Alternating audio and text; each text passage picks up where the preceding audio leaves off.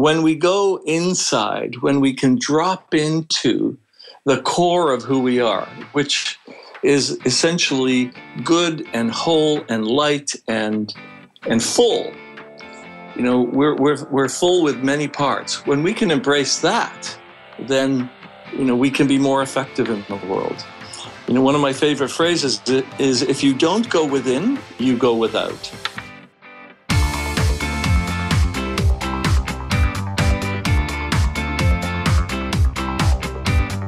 You're listening to The Business of Thought Leadership with Nikki Ballou and Michael Palmer.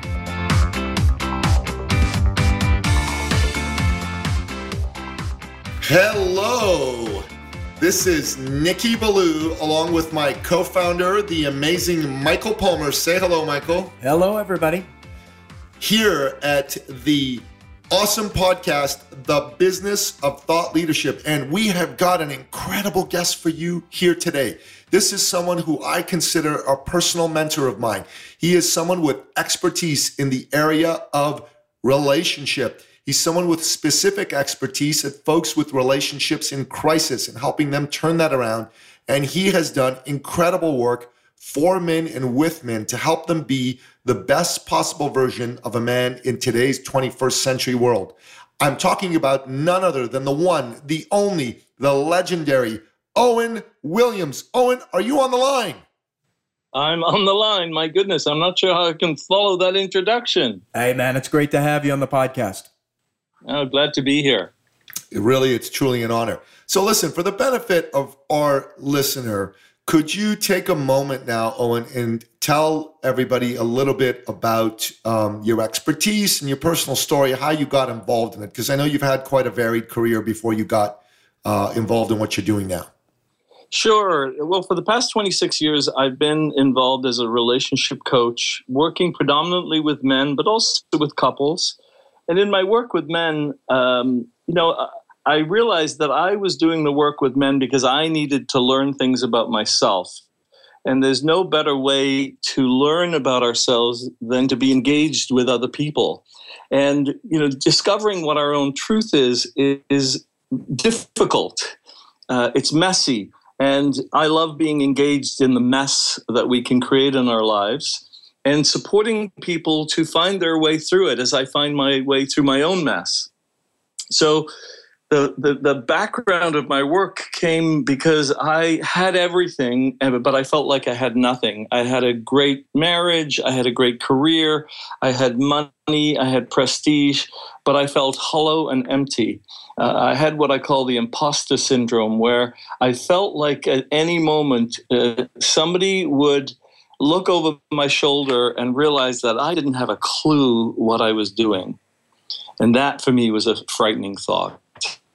Wow, that's something that I can definitely relate to. I mean, I've felt I've had imposter syndrome for much of my life until quite recently as well. And I'm sure that the listener can relate to that as well. So tell us, you know, what specifically had you get involved in what you're doing now, and how is it that you've made it be a success in terms of sharing your gifts with people and making a difference out in the world? Great question, Nikki. You know, I think for anyone who's in business, they have to find a need in their own life, a need that's missing, and then go and address that need. And for me, I needed to discover, you know, more about myself. So my work over the last quarter century has been around self-discovery, and then, you know, leveraging that to support other people to discover things about themselves. And, you know, I'm the author of several books. I have a book that I'm publishing this year.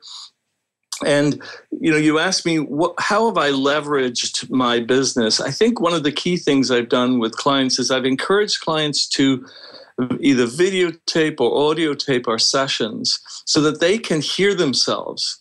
I thoroughly believe that the answers are inside of us. I don't have any answers for anybody. I don't know what your life is like or Michael's life is like.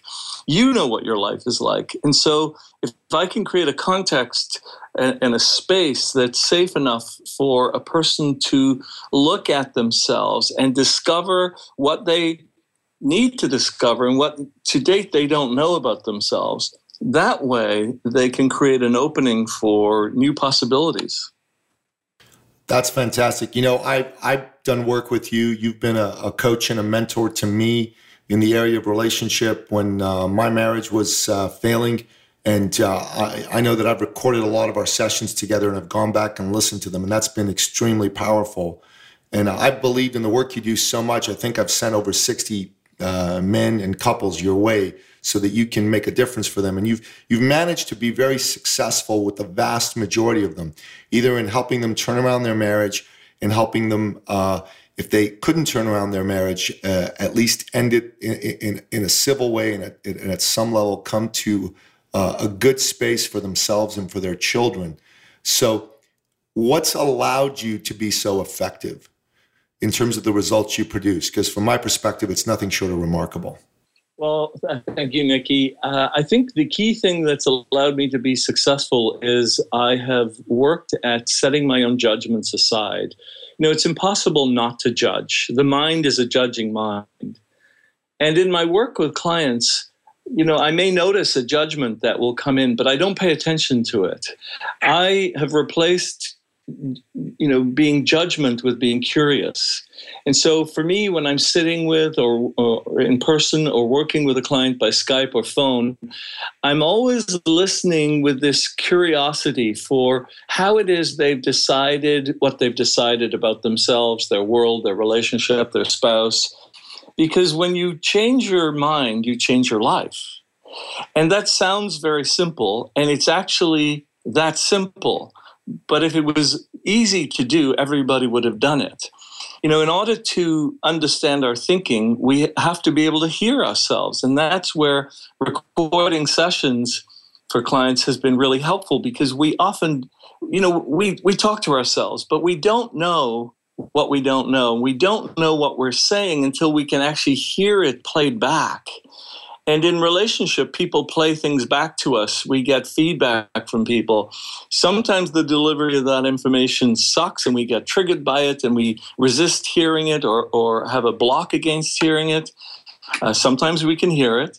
But when we hear ourselves and shift our own perception to become curious about ourselves, there's an opening that happens. And so my ability to get really curious about what's going on for a person, why they're engaging the way they are, why they've developed the defenses that they've developed against the life that they really long for and claim and want outwardly, this helps clients get unstuck. Amazing. Love it. Owen, you talked about the imposter syndrome, and you know I think the inner critic is a good friend of the imposter syndrome. And a good friend of mine, Danielle Crissa, her thought leadership is all around. She's an artist, a great one at that, and she's built a whole thought leadership platform around creativity blocks and the inner critic. And I think for thought leaders, this is a massive hurdle, because you know it's their own thoughts, it's them bringing out their message to the world, and the inner critic can get in their way. So, you know, you've had the ability to get over this imposter syndrome or to deal with it in a powerful way. And I'm sure that our listeners would love to hear some steps or some techniques that can help them put that inner critic aside so that they can get the true message that they have inside them out to the world. What would you share with us about that? Well, Michael, one thing that I'm aware of is that in much of the self-help world, people can get really angry with their inner critic. And the irony is that just entrenches people even more in the critic process. And so I tend to look at the inner critic as what I would call the inner saboteur protector. That part of us was developed at an early stage in our life, ironically, to protect us. So if the critic today is telling you, you know, you can't do this, or you're not good enough, or you're not successful enough, if we track back where that message got developed, And it usually got developed with some outside influence. We got a message from someone who we trusted or believed in or looked up to and admired.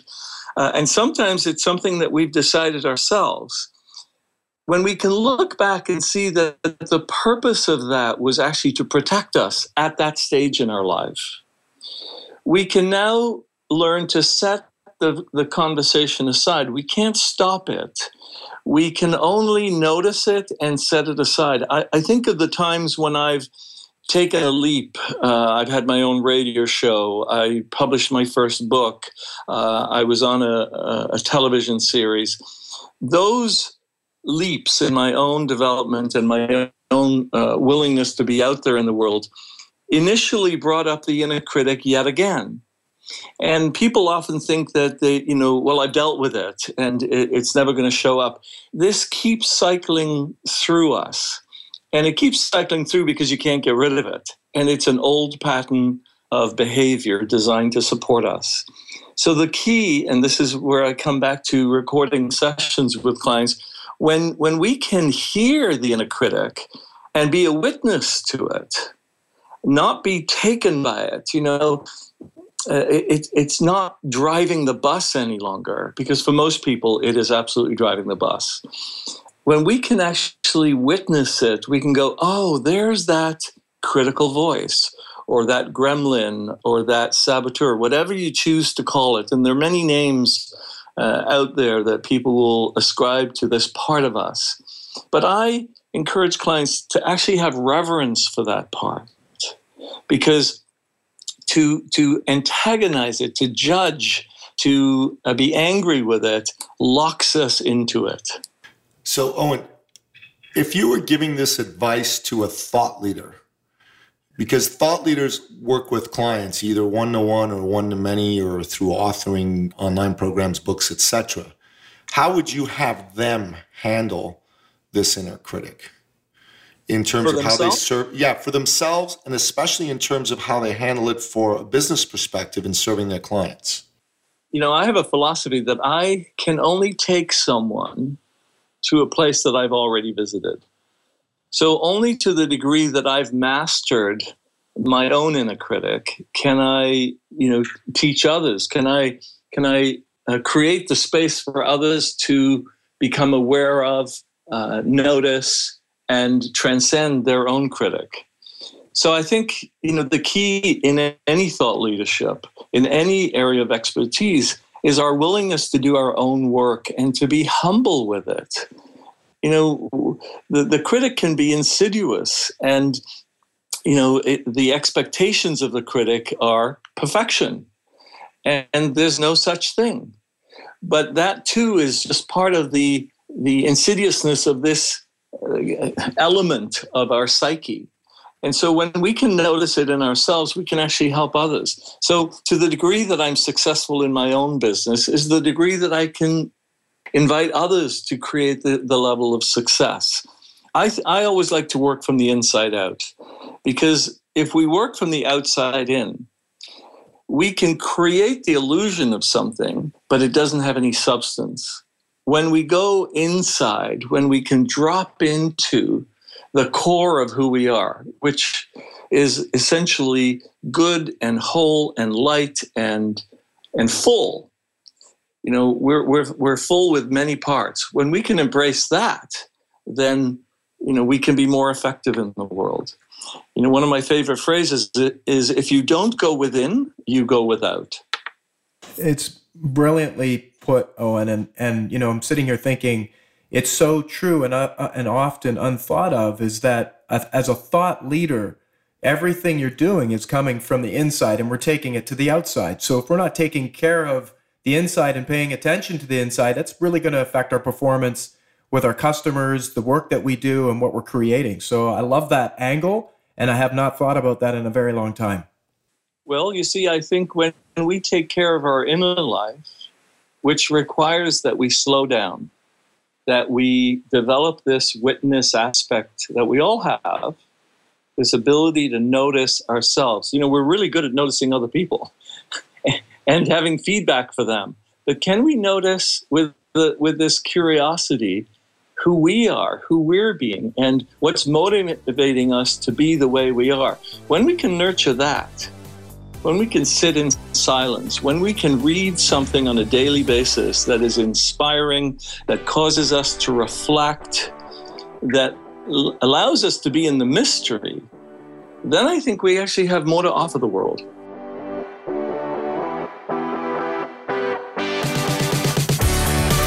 Excellent.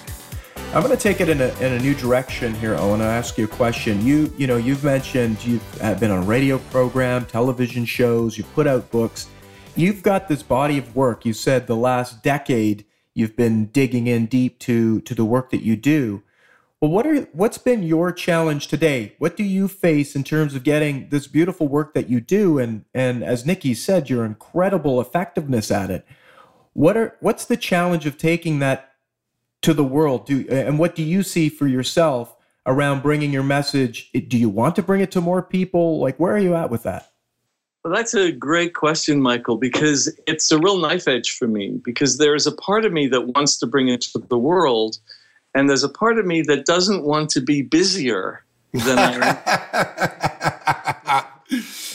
am. I mean, it's the conundrum, because it's so easy at some level to be swept up in the excitement of, the desire to, the potential fame of something. I think it speaks to the stage of life I'm at. I'm entering my final third. I'm going to be 60, in a year's time, and I'm being reflective in a completely new way that didn't occur to me in my 40s or really in my 50s. And so I want to refine my message without a doubt. I want to give this to people in a way that to date I haven't. And it's interesting that we're doing this podcast today, because I actually recorded 7 podcasts yesterday about relationships, and have taken on actually with a colleague to record 200 podcasts over the next 3 months, all centered around relationship skill building and insight for individuals to create for themselves. So less about relationship with other, but more about relationship with self. Very interesting. Well, that's excellent. And I have Nikki here saying we should do that 200. I'm like, come on now, pump the brakes there a bit. That's an amazing and bold goal, Owen, to get that. And I really, what I hear in that is also legacy, like the legacy of what you've created and what you've been working on. That's you're going to document that in 200 podcasts over the next 3 months, you said? Yep. Yeah, awesome. Love that. I love that. And I just make a comment about what you said about that internal struggle you got going on between the part of you that wants to get bigger and the part of you that doesn't want to be busier. Is just consider that you were given a very special gift for a very special reason, and it wasn't to minimize its impact or its sharing. Absolutely. I get it. And I do know that there's a way to walk this, this tightrope and get to the other side of this. I have to say that I was inspired to do these podcasts because I recently read The Adventures of Tom Sawyer, which is a book I didn't read as a child. And it was one book of many that I had set aside to read in this upcoming year. And I was struck by how the writing in this book is timeless. The emotions that Mark Twain is writing about with Tom and Huck Finn, the human dynamics that he is so well articulated, they cross every timeline. And so they're as relevant today as they were when he wrote the book decades ago. And that inspired me to look at what can I bring to the world that is timeless, that if somebody listened to it 100 years from now or 100 days from now, will be relevant for them as a human being. That's brilliant. You know what? I'm going to reread that book. I haven't read it since I was a boy. But I remember I loved it, and it was full of power and passion and adventure, and it woke up a lot in me when I was a boy, and I'd like to have it do the same again. So what is on your reading list these days? What are the kind of top 5 books that you're looking forward to read, the top 5 books you've read in your life? Love to hear that from you. Oh, my goodness. Well, having read so many books, I mean, I have a collection of over 5,000 books, and I've read most of them. I'm a reader, so it's what I love to do. That's one of the things we share in common, Owen. So am I. I love reading. It's a hard thing to name, top 5 books. Again, I think this age of reflectiveness, I'm moving back to the classics. People often talk about reading the classics, but never get to them. And they're classics for a reason. So I want to read some Dostoevsky. Can't even say that word. Dostoevsky. That's right. And, Homer. And so some of these, really foundational books that people have cherished for such a long time. I'm looking at a couple of books by Teilhard de Chardin, who wrote about human consciousness in the 40s and 50s and was very much ahead of his time, but spoke about, without knowing, he spoke about the internet, how there'd be this consciousness that would come across humanity towards the end of the century, that we were destined to experience. He clearly did not know how it would come about, but a way of linking human beings. And again, part for me is, how do I immerse myself enough in it, but not get sucked in? The internet can be like a black hole for people, as can many aspects of technology, as can many books I find are so filled, they have fluff or filler in them. And when I write, I like to write in a way that narrows the focus down to the point in question, without the cloudiness that can come from many modern books that need to be 150 pages when the message could have been said in 35 pages. I'm bang on with you on that. As you know, I wrote a book myself that's 42 pages long. And I've gotten a lot of feedback on it that people love that I'm saying what I'm saying succinctly. They can actually get to it and read it. Mm-hmm. There's a fellow thought leader, Derek Sivers, who founded CD Baby, and he's doing great work now. He's sold it and for a lot of money, and now does a lot of work around just social experiments and thought leadership experiments. But one of the things he's been talking about is books, is similar to you, Owen, is there's just too much in these books that don't need to be there. So he's working on creating books that are titled, I think it's Just Do This, right? So that at the end of his book, if you don't want to read the whole thing, just go to the very back and read the Just Do This, and it's a couple of pages, and that's the whole book summed up in one bit. Now, I think that's powerful, and I think I still like a big book myself. I like the weight of it, but at the end of the day, people are busy and they are seeking knowledge. And you said yourself, how many books do you have? 3,000, did you say? Over 5,000. Over 5,000 books, and that's probably like a daily output of books that come into the world. So there's so much information out there, and we're bombarded. So I love the theme, and I think it is a trend. Well, and I was fortunate. I grew up in a home with over 10,000 books and no hydro. So that we read. There was no television, and listeners might think, "How old is this guy?" I'm not 60 yet, but I grew up in a very remote part of the country. And, as much as I've looked back and thought, poor me, I suffered as a child, I didn't have the things that other kids had, there were many blessings that came along with that, because from a very young age, we were encouraged to read about every topic that you can imagine. And so, I've cultivated that as I've matured, hopefully, in this world. And it is the thing that I want to do more of as I move into this next stage. That's amazing, Owen. So tell us a little bit about the ways in which you deliver your thought leadership to your clients and to the world at large. I know that you've done one-on-one work, like traditional, an hour or 2 hours at a time coaching with people. I know that you've also done immersion work with couples in particular who are going through a crisis. You'll spend a full day with them to try and help them out.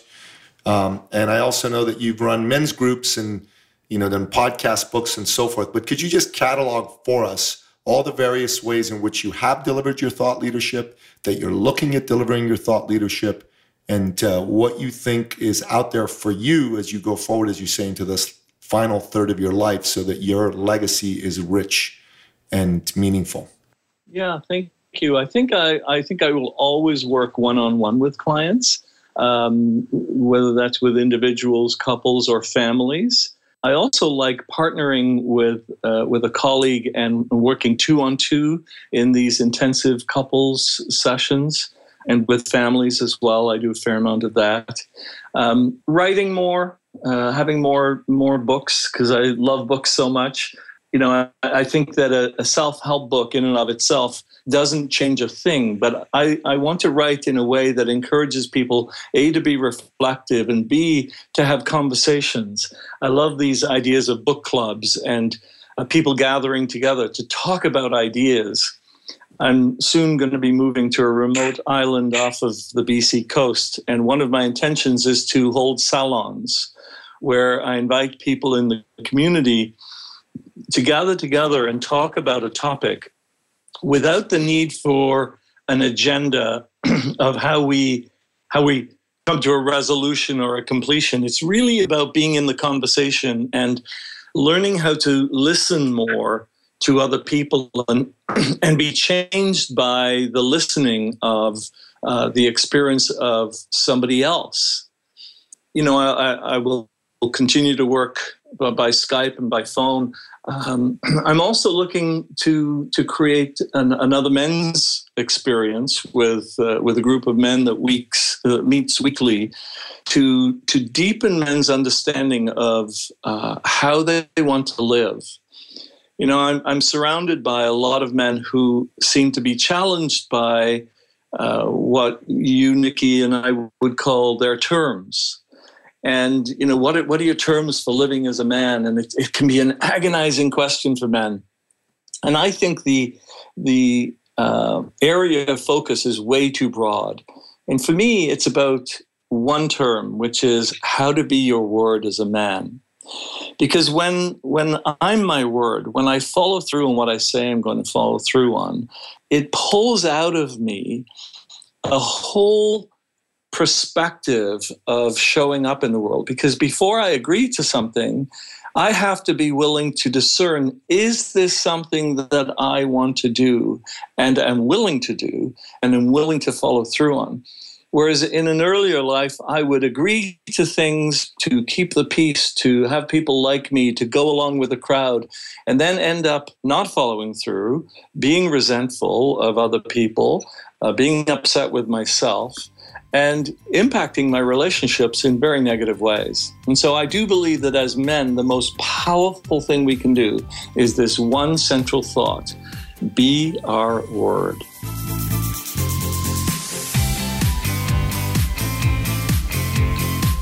That's very powerful.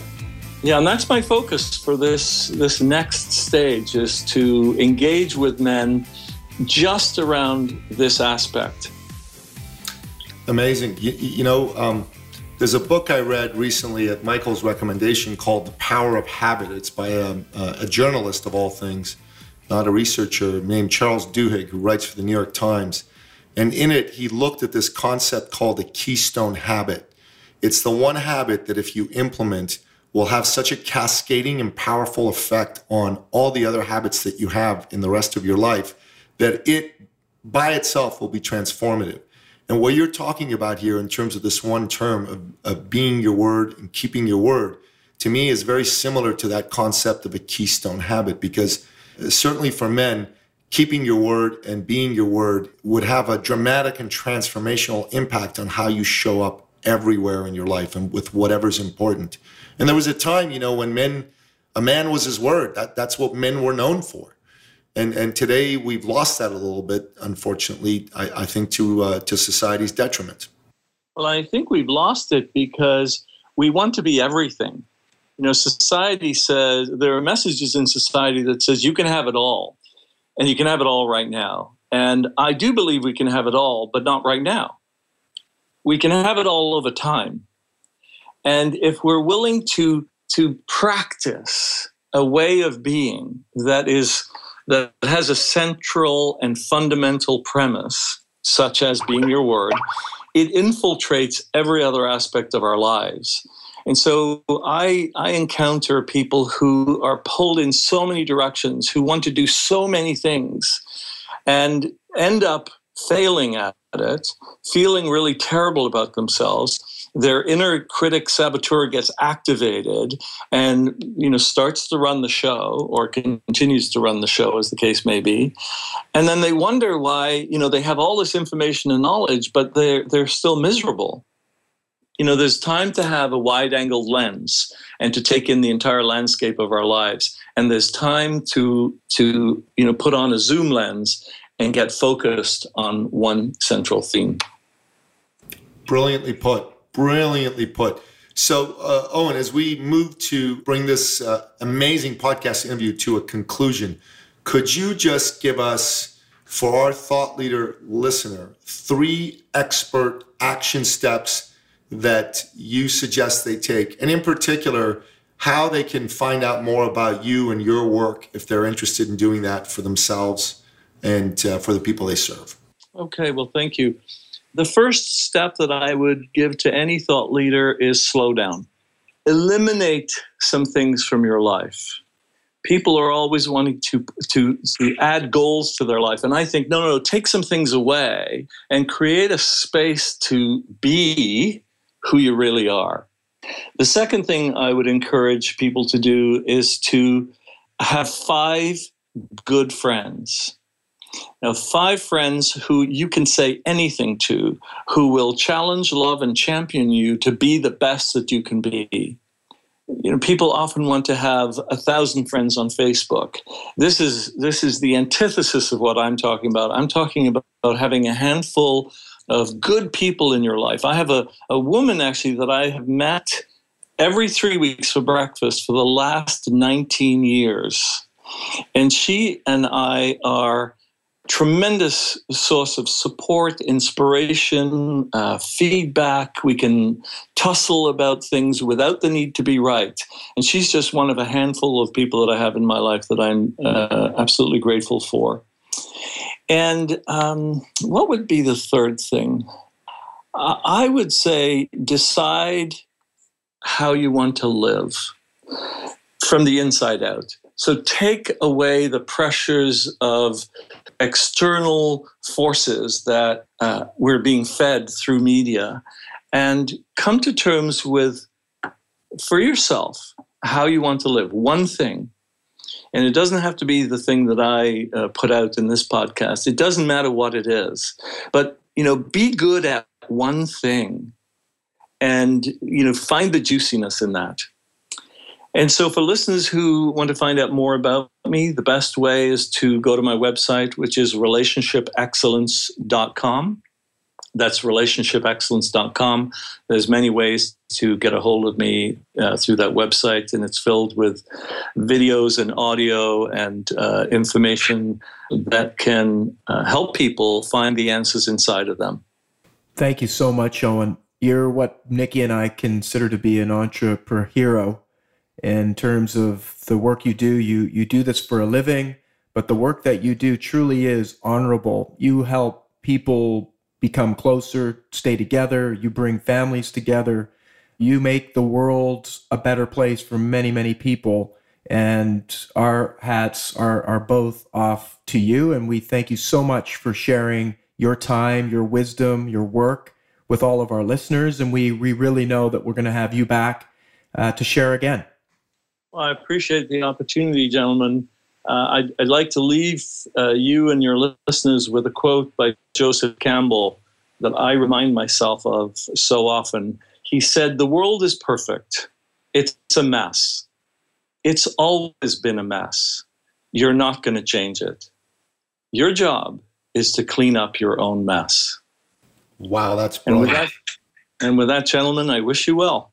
Thank you, Owen. It's been a real treat to have you here, and for me in particular, with you being one of my great mentors and coaches. Thank you. It's been a pleasure.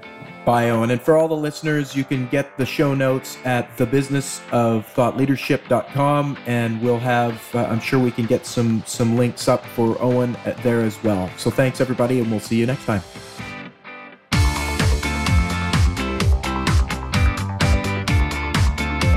You've been listening to The Business of Thought Leadership with Nikki Ballou and Michael Palmer. For more information and to download the resources mentioned in this episode, please visit us at thebusinessofthoughtleadership.com. Thank you for listening.